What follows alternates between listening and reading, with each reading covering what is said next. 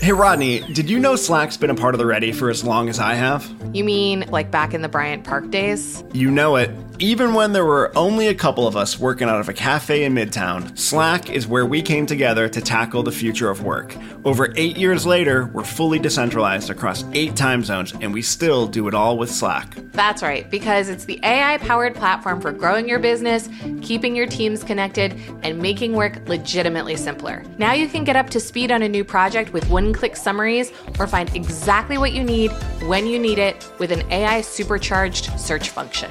It makes your day-to-day easier and gives you the freedom to focus on what really matters, your future. Grow your business without the grind in Slack. Visit slack.com to get started. It is the definition of madness that everybody just collectively continues to believe in this tooth fairy that we know is mom. Like, it's like we know that this thing doesn't do what it's supposed to do. And every year we're just like, time to make the donuts. Hey everybody, welcome to the show. This is Brave New Work, a podcast about reinventing our organizations and the search for a more adaptive and human way of working. I'm Aaron Dignan, and I'm joined by my distinguished co-host, Rodney Evans. The adjectives get better every time. Hi, Aaron, and everyone out there. On today's episode, it's time for your year-end review. That's right, step into our office. But before we dig into performance management and everything that's wrong with it, let's check in to see where we're at now that it's December. Did I tell you? I did tell you that I have a new reason for why we do check-in questions. Tell everybody else because they're going to love it. That I give in my shtick on this podcast and everywhere else that you can find me. There's a new one, which is now that we are all doing remote meetings most of the time, soon to be all of the time again, it's a really easy way to start a meeting on time. So when we all get onto the Zoom and someone is running 3 or 4 minutes late, which we don't shame them for because we're human beings who have to use bathrooms sometimes, just starting the check-in round lets us start bang on the hour, and people can roll into it as they come.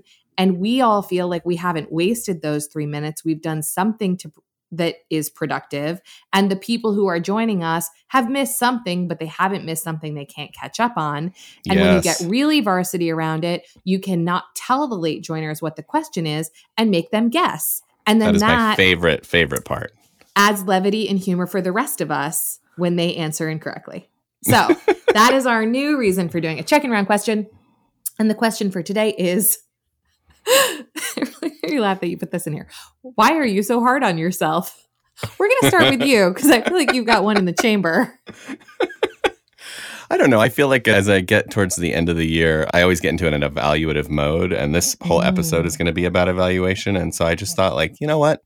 Why are we so hard on ourselves? And for me, I think it's because ultimately I hold myself to a really high standard. I've always sort of admired people who are disciplined and who are excellent at what they do and who kind of set themselves apart.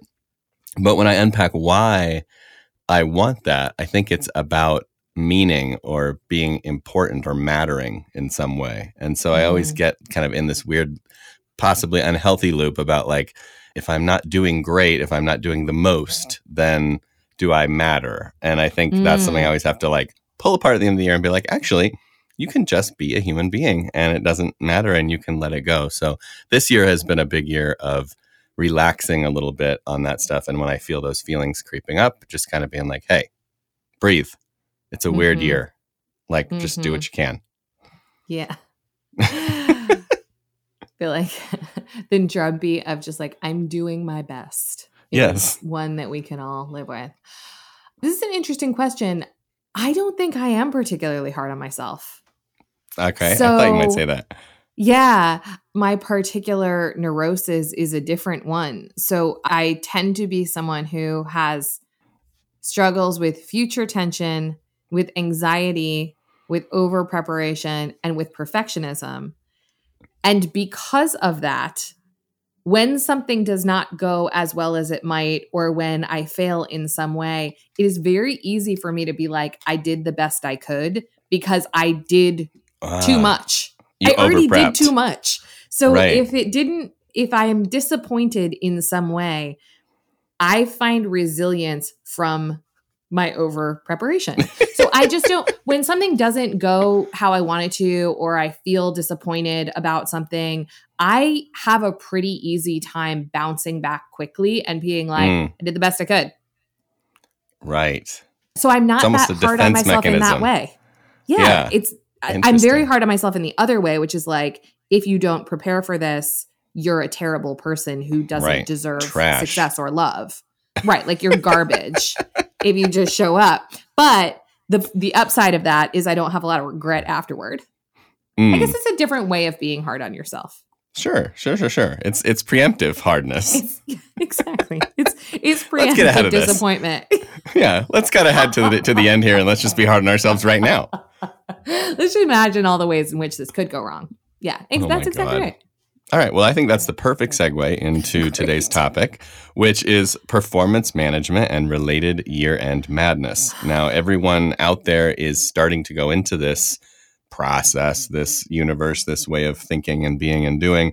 And so I thought I would start by asking you, as someone that has been out in the real world, which I mostly have not, what is everyone doing out there in the world of work as usual now that it's December and it's time for that year-end review stuff? Everyone is writing their self-evaluations, and the managers are sitting in calibration sessions. So what does that look like? It looks like bullshit.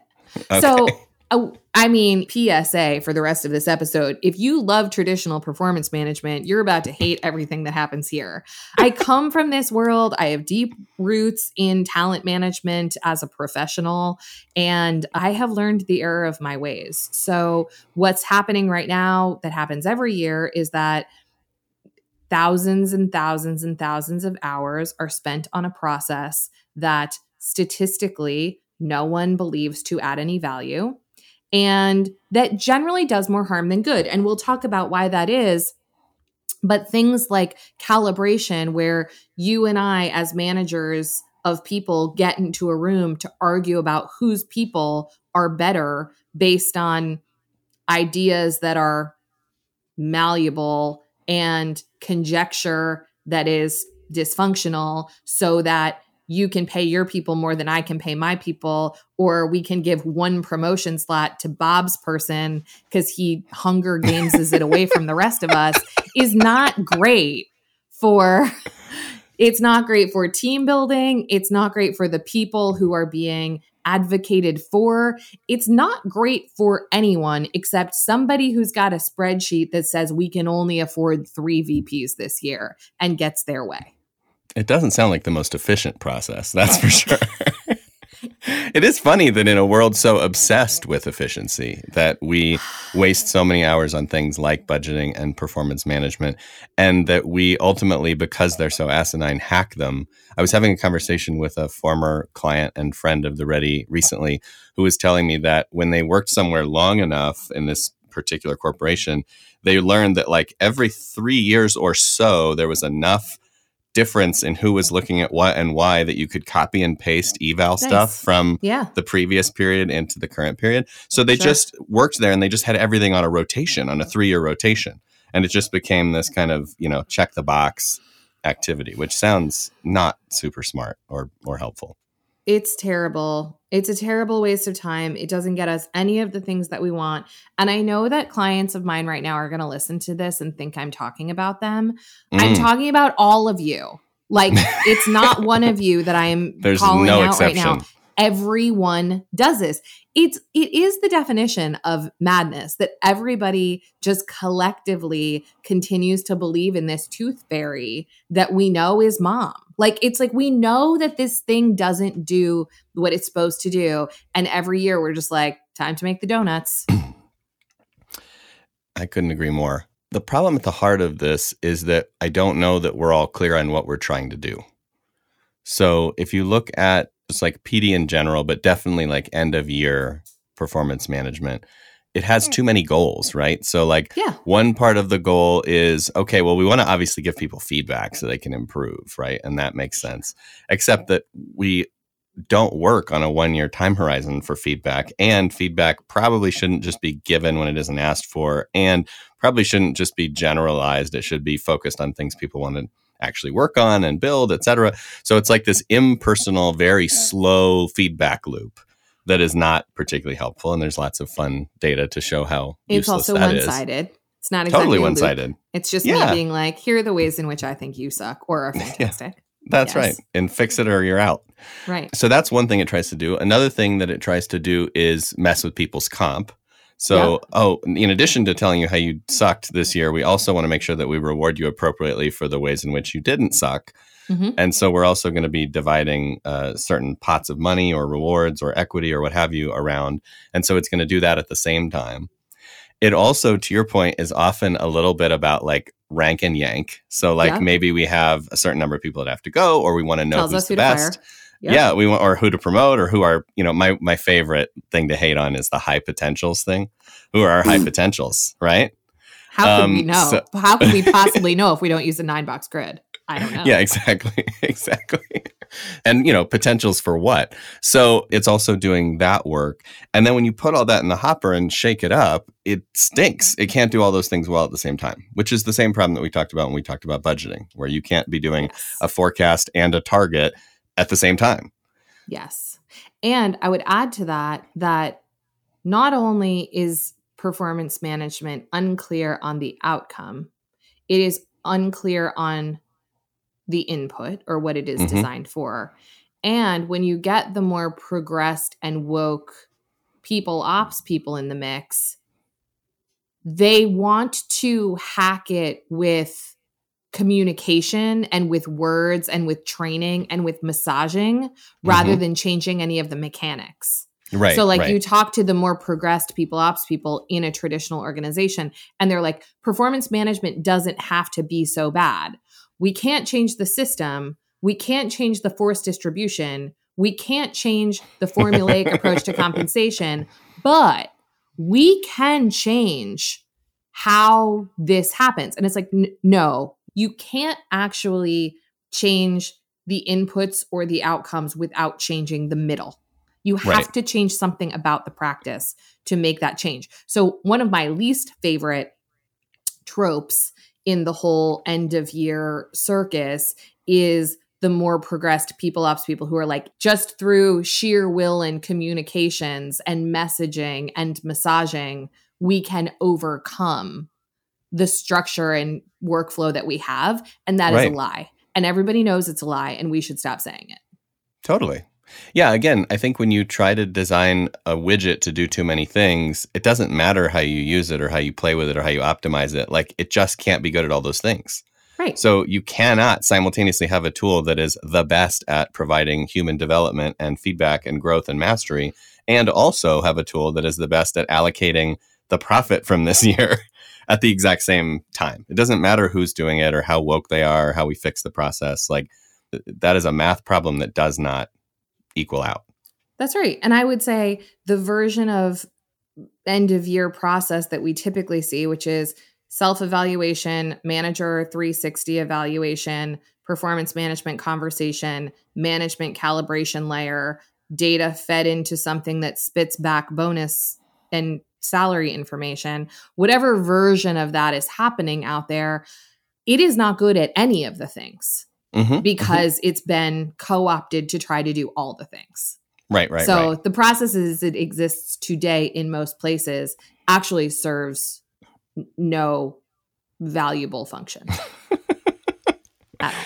Yeah, I think that's a totally fair assessment, right? Yeah, a camel is a horse drawn by committee. It's the same thing here.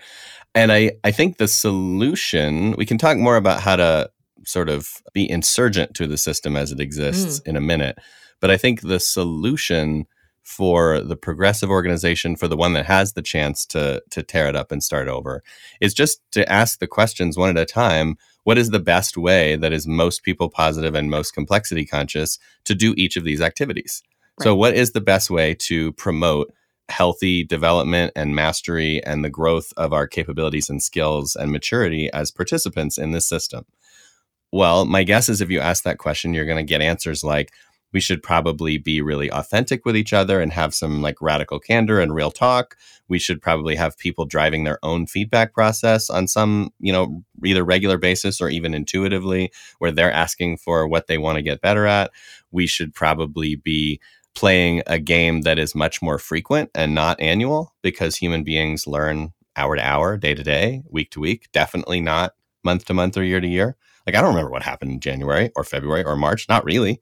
I mean, my God, this year's been such a blur, right? I can't play that game. So I can play the game of like, what happened in the last 2 days? Yeah. And what do I remember as like standout moments from the year? And you want me to rate you based on that memory? Like, that is such a garbage time horizon. So those are a couple things. And I bet you have others that also would drive a better feedback approach. Yeah, I would add to that in terms of feedback. Of course, it should be user-centered and user-controlled. So what I mean by that is the individual should determine what kind of feedback they're looking for and who from, because we don't really hear feedback that is done to us by people who just want to. And also, and this is a piece that is so often missing, is what does good look like? Mm-hmm. And when I say that, I know a bunch of ears out there perk up and go like, let me show you my competency model. And I'm going to ask you respectfully to put that shit away because I don't want to see it. I've seen it before. When I'm talking about what good looks like, the error that happens, understandably. And when I say this stuff, please know that I have made these models and sold them to people. So I am guilty of this, but now I know better. And so I want to tell other people that too. Something like a competency model or something like a set of attributes is a complicated solution to complexity. So a human being is complex. We have attributes, personalities, identities, egos, moods, contexts that we are living in, et cetera, et cetera. A competency model that says to be a VP here, you need to do these 10 things is not useful. And it's not useful for a variety of reasons, but the two that I want to point to is one, competency models and their ilk. And these are also the things that pop up in your HRIS as descriptors for the next level of promotion. Describe the container, not the thing. So they say at a VP level, a competency is sales. What does that mean? Am I supposed to have my own book of business? Am I supposed to be great at pitching? Am I supposed to have a close rate of a certain percentage? Am I supposed to spend 20% of my time on new business leads? Move away from a descriptor like at a VP level, one needs financial acumen to something like steers a P&L of X amount of dollars, or whatever the demonstrated things are that we need people to know. That's a really significant shift. But when I show people in the world what like a demonstrated skills matrix looks like, or how we think about demonstrated skills in terms of our hiring process and evaluating whether someone has demonstrated a skill, they start to really grok it and be like, oh, rather than it being this checkbox of like, just descriptors, it's like something I can observe and be able to say, yes, Aaron can do this, and I watched him, or no, he can't. Like that, from a developmental perspective, is a really big shift. Like move away from the complicated solution that is descriptor oriented to the more simple and complexity conscious solution that is demonstrated skills oriented. That's right, because in complexity, methods and paths and strategies are not obvious. And so all we can describe are outcomes, right? Like you tell me I want the cars to move faster down the highway, and then I have to figure out all the different levers and knobs I can pull and twist to get that to happen. But there are 15 different ways to try to do that. 10 of them might work. 5 of them don't. Like, depends on if it's a Sunday or a Monday, the weather. There's just so many variables. And it's the same thing that we run into when we try to describe like what a great salesperson does.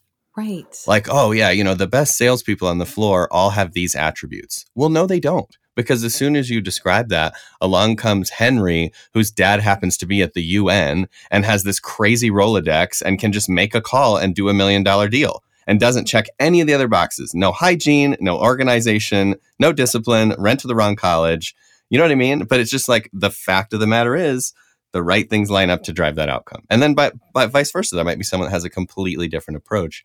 So I like that demonstrated skills or outcomes driven assessment of what we're looking for. And then the how we get it, or even how people build those skills and those competencies, is like such a winding road. So we don't have to labor too long in trying to design for that.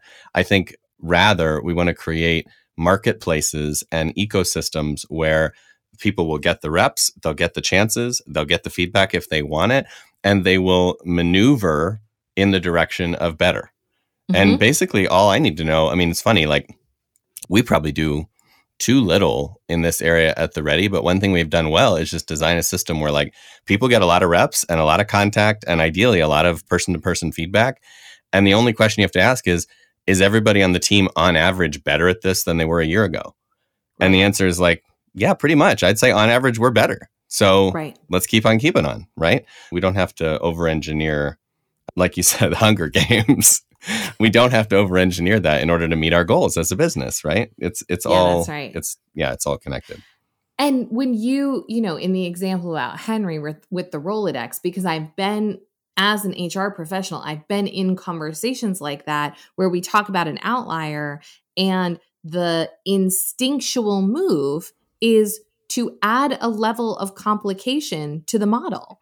Right. So it's like, oh, let's add a competency that's about, network. And it's like, no. The opposite of that. What we don't do when there's an outlier is use that as a data point that our framework is incomplete. We need to use it as a signal that the framework is not necessary. Is bunk. Yeah. Is bunk. The framework is bunk. Yeah, I think that's right. And the other thing about the developmental aspect of all of this is there's a real varsity play here when you get out of traditional talent management, which is how does one assess what their own gaps are? So what I think is very clear to me and very clear in our own company is the way that you develop is through practice and putting yourself in a situation where you can get practice. What I think can be less clear is identifying what the things are that you need to practice. And if you're someone who's quite self-aware and just kind of pays attention to what's going on around you, then maybe that's not so difficult. But I do think that that is something that is tricky. And in the absence of having a manager in a traditional organization who says, Rodney, what you really need to work on is your presentation skills. How does one assess what the things are that they should practice more? Well, it is funny because as you're saying this, I'm thinking to myself, the solution to this is really simple to say, hard to implement, but pays dividends when you invest in it, which is people at the company need to do a better job of asking two questions on their own behalf on a regular basis. One of those questions is, what are my blind spots? And the other question is, what am I awesome at? What am I amazing at? What do I really blow your hair back at? And if all we did was take every dollar an hour we spend in end of year nonsense was just driving into people's heads that in this culture, people like us do things like this. And the thing we do is we ask each other what our blind spots are from time to time, and we take it seriously. And we ask each other what makes us great, what our superpowers are from time to time, and we take that seriously. That would be 10,000 times more effective. 10,000 times more effective. And to that point, a very simple way of creating more development, growth orientation is by noticing the people who have an outstanding strength and encouraging others to learn from them. Right. So what happens in a traditional organization is, oh, Aaron is really great at public speaking. Let's analyze what that means in terms of our models. Let's use Aaron as the model that we analyze for the framework. What a more interesting and modern approach would be is, hey, if you are not amazing at presenting, or you've gotten any indication that you're not amazing, or you just want to be better, you should go talk to Aaron and watch him do it, and then do it for him and ask for feedback. And that would be a really great way to up level. There's a thing that happens that's very reductive, which is we should all be equally good at all of the things. Mm-hmm. And the reality in the is same for way. knowledge in the same way. And the reality is for knowledge workers, we have 15,000 different things that we do every day. And if you want to be amazing as a team or a company, you should all be really great at different things in an outsized way. Lean on that in terms of dynamic teaming and learn from one another, because the other way of doing it is a race to the middle. That's so, so true. And I think the two things I would add icing on that cake are, one, the true master of anything will never tell you to do it like they do it. Totally. So if you actually go to someone who's a really good carpenter or a really good, speaker or singer or musician or what have you, they'll share some heuristics with you. They'll share their story. They'll share their point of view, but they'll always start to tailor to like, oh, your hands are smaller than mine, so you're going to play this piano piece a little differently than I do. Oh, your interests are different than mine, so you're going to want to be handling this a little. They start to see the nuance of the complexity right away. A model does not. A model is like, stand here, do this, be this loud, what have you. And what I continue to drive home with people that I counsel and try to mentor a little bit is, don't imagine yourself as me, because I'm not that great and I'm not you. Like, imagine yourself as the best version of you. What does that look like? What does that feel like? Like, imagine in your mind's eye that you in 20 years are a master of your craft. What does she do? What does she say? What does she sound like? How does she dress? How does she feel? It's not like me, right? It's something else. And that's what you need to tune into.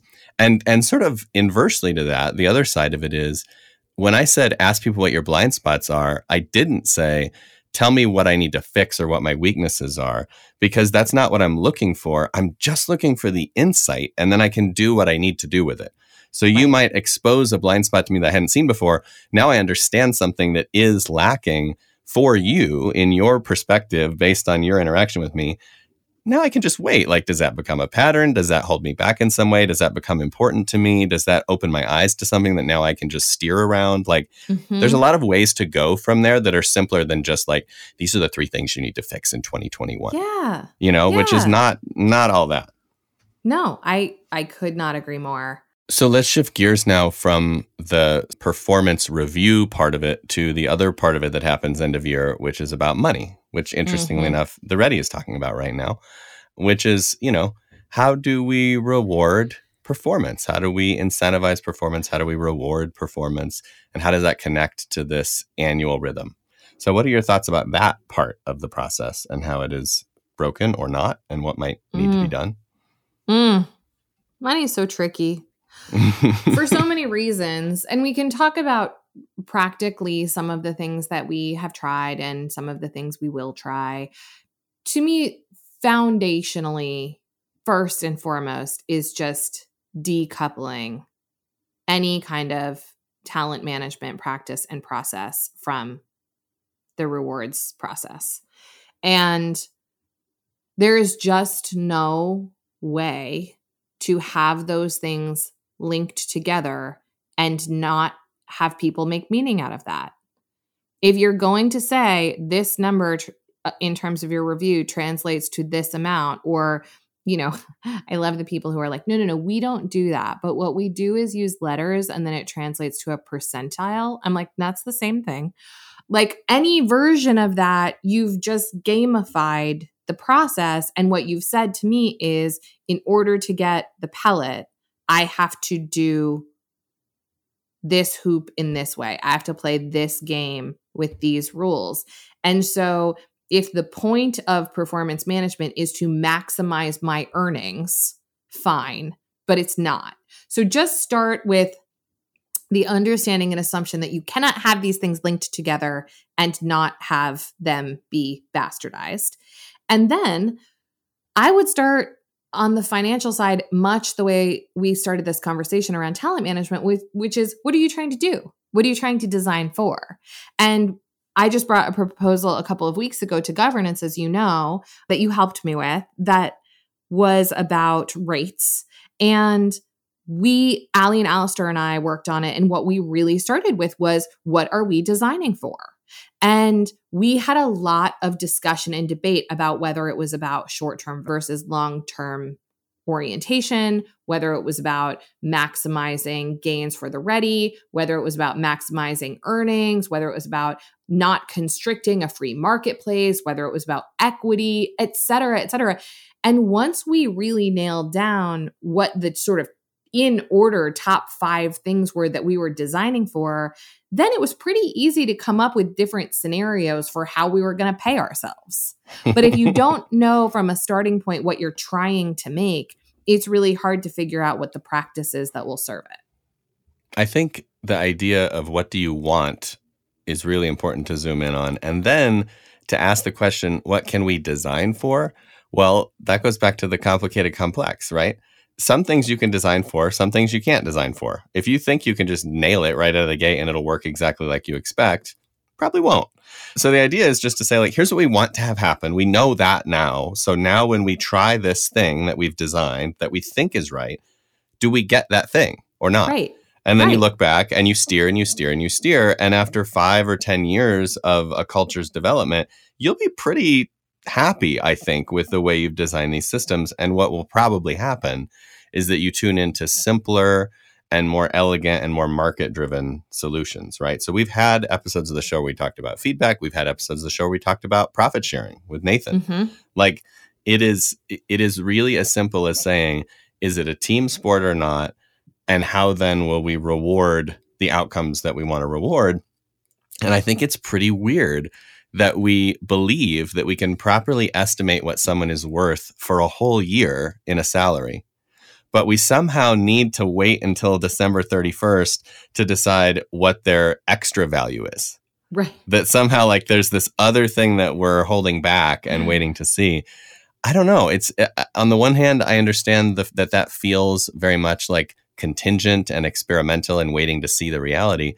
On the other hand, I don't know that our ability to calibrate and evaluate what happened and what role everyone played is actually all that good for the same reasons that we talked about on the feedback front, right? We just don't even remember what happened. And often when things do go well, the chemistry of why they went well is rich, is complex. And so the idea that like we got this big deal because Henry's a great salesperson, well, that might be true on face value, but it's not actually true when you peel the onion and start to get into like, well, what did we sell? How was that made? What made it click for the buyer?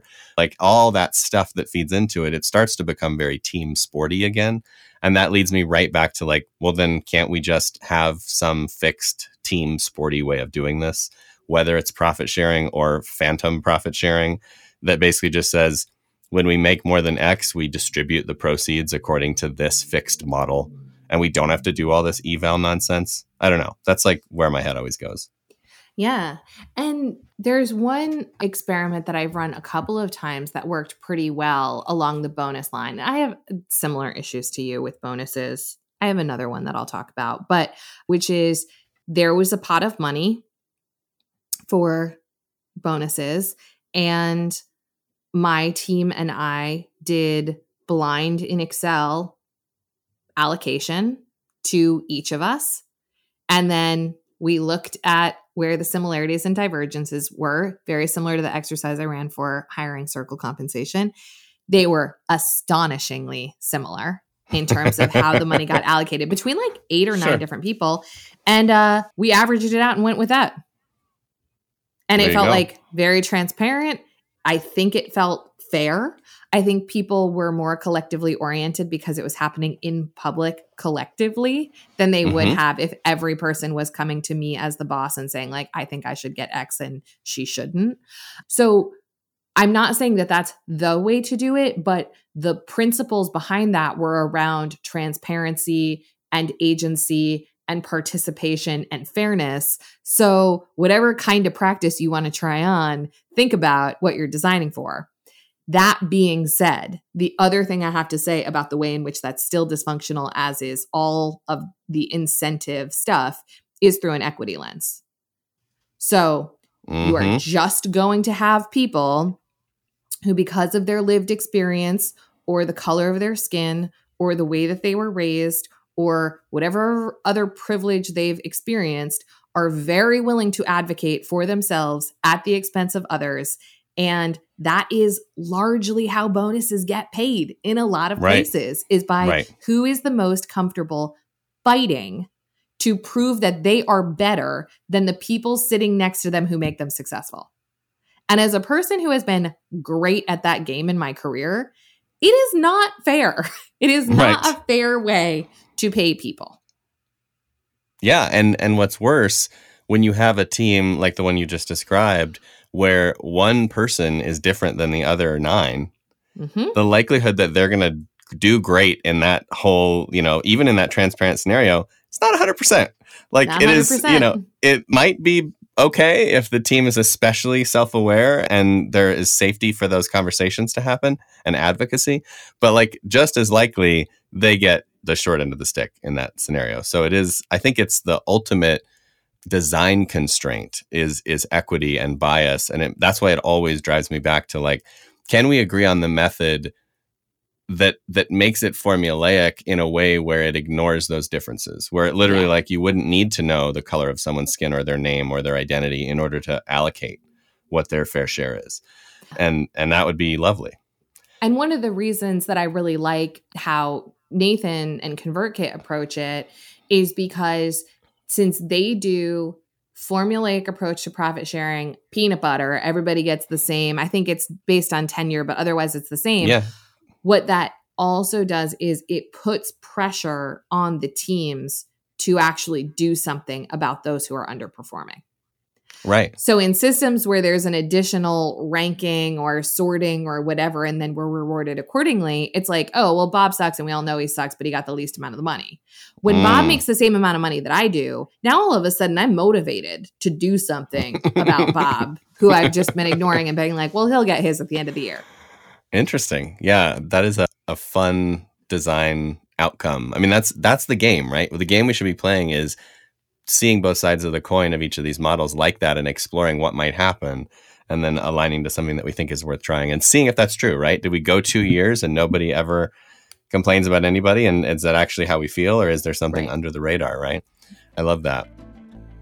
As always, if you like what you're hearing, a review would mean a ton to us, or share our show with someone who needs it, or just subscribe.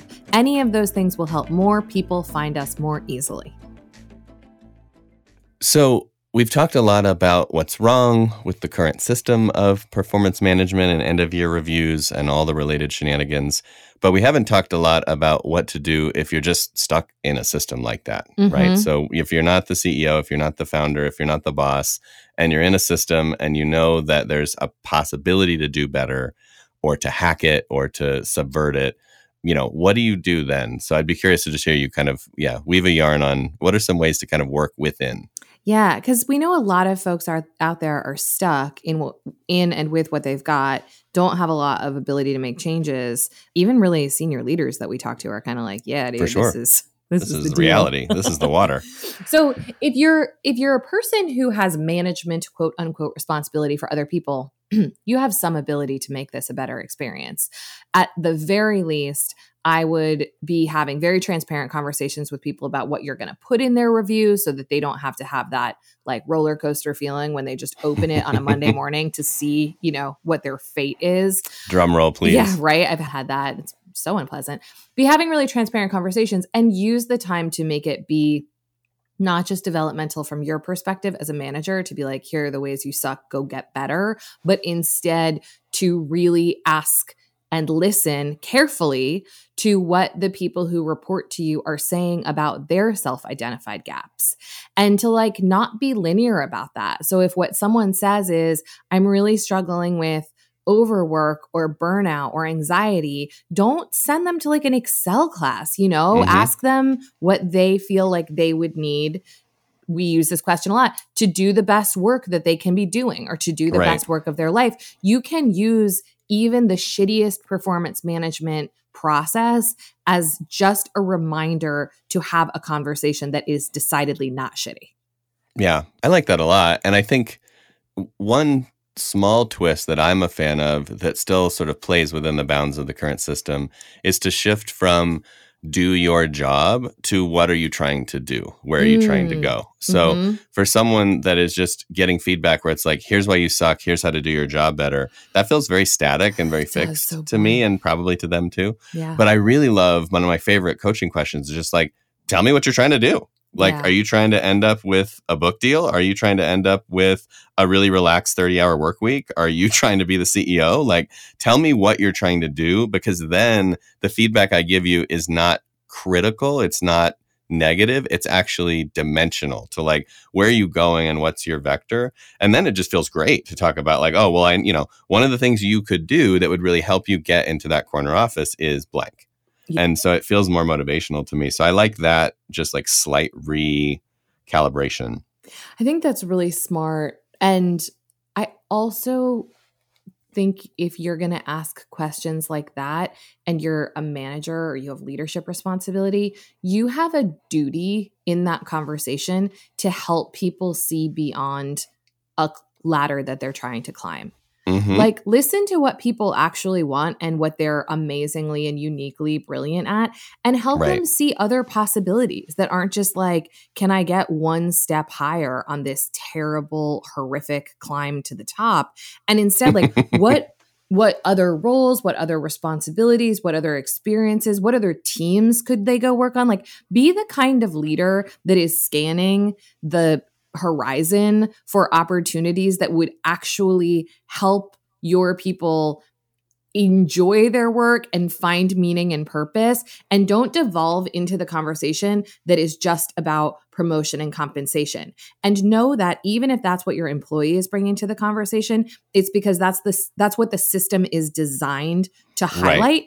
So like, it's not their fault, and it doesn't mean they can't have a more nuanced and more interesting and more lateral conversation. It's the default position because it's what the system signals to us. Yes.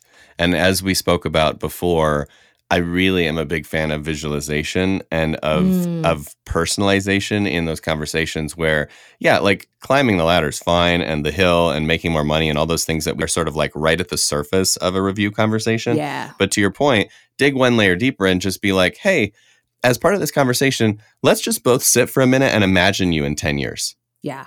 What are you doing? Who are you? What does amazingly actualized you look like? And if we can both sit with that for a second, maybe we'll have a more interesting 2021. Yes. I love that. And what about if you are someone this is being done to? What if you're just the person who is the individual contributor and who just has to write their self-review and rate themselves and then justify their existence and go to the office review in hand to defend their year? What then? Well, I mean, number one, it's a fine time to look for another job. But number two, the best advice I've gotten in the last 2 years that has changed the way I deal with feedback systems that maybe aren't invited or aren't welcome is when you hear a piece of feedback, instead of figuring out how to defend against it at an ego level, just ask yourself the question, in what way might this be true?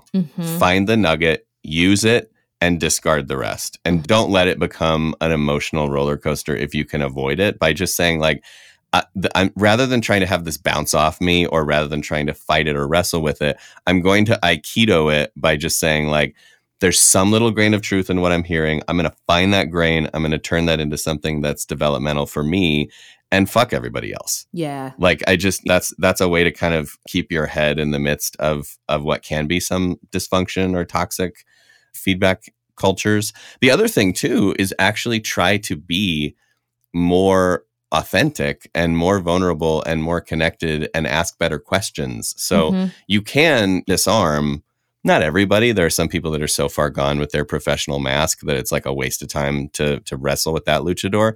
But there are people that like, if you just come with the right question or the right vulnerability or the right authenticity, you can get through and have a real conversation. And so it might be fun to play the game of like, if you're in a position where you have enough safety, nudge a little bit, see if you can create the kind of conversation we just mentioned the manager creating.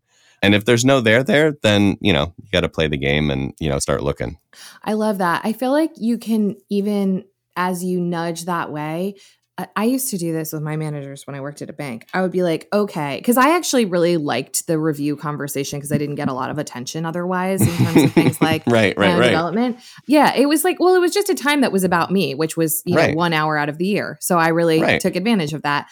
And what I would often say to one boss in particular who I worked for a long time was like, okay, can we just take the first 5 minutes to check whatever box you need to check with HR? Like, what do you need me to say or sign or acknowledge so that we can have a real conversation? Because like, I'm not here to change your mind. You're not going to change my mind. So what do we need to do so that then we can talk about me, which is why I'm here. And it's like, you know, to the point of being disarming, I feel like just acknowledging the fact that we're all putting on this performance that we know is dysfunctional. Let's get over it. Let's jump through the hoop that we must. And then let's try to make something of this that's actually useful and better. And to your other point about feedback and looking for the nug in there, one trick I think for doing that well is to look at feedback as information, not identity.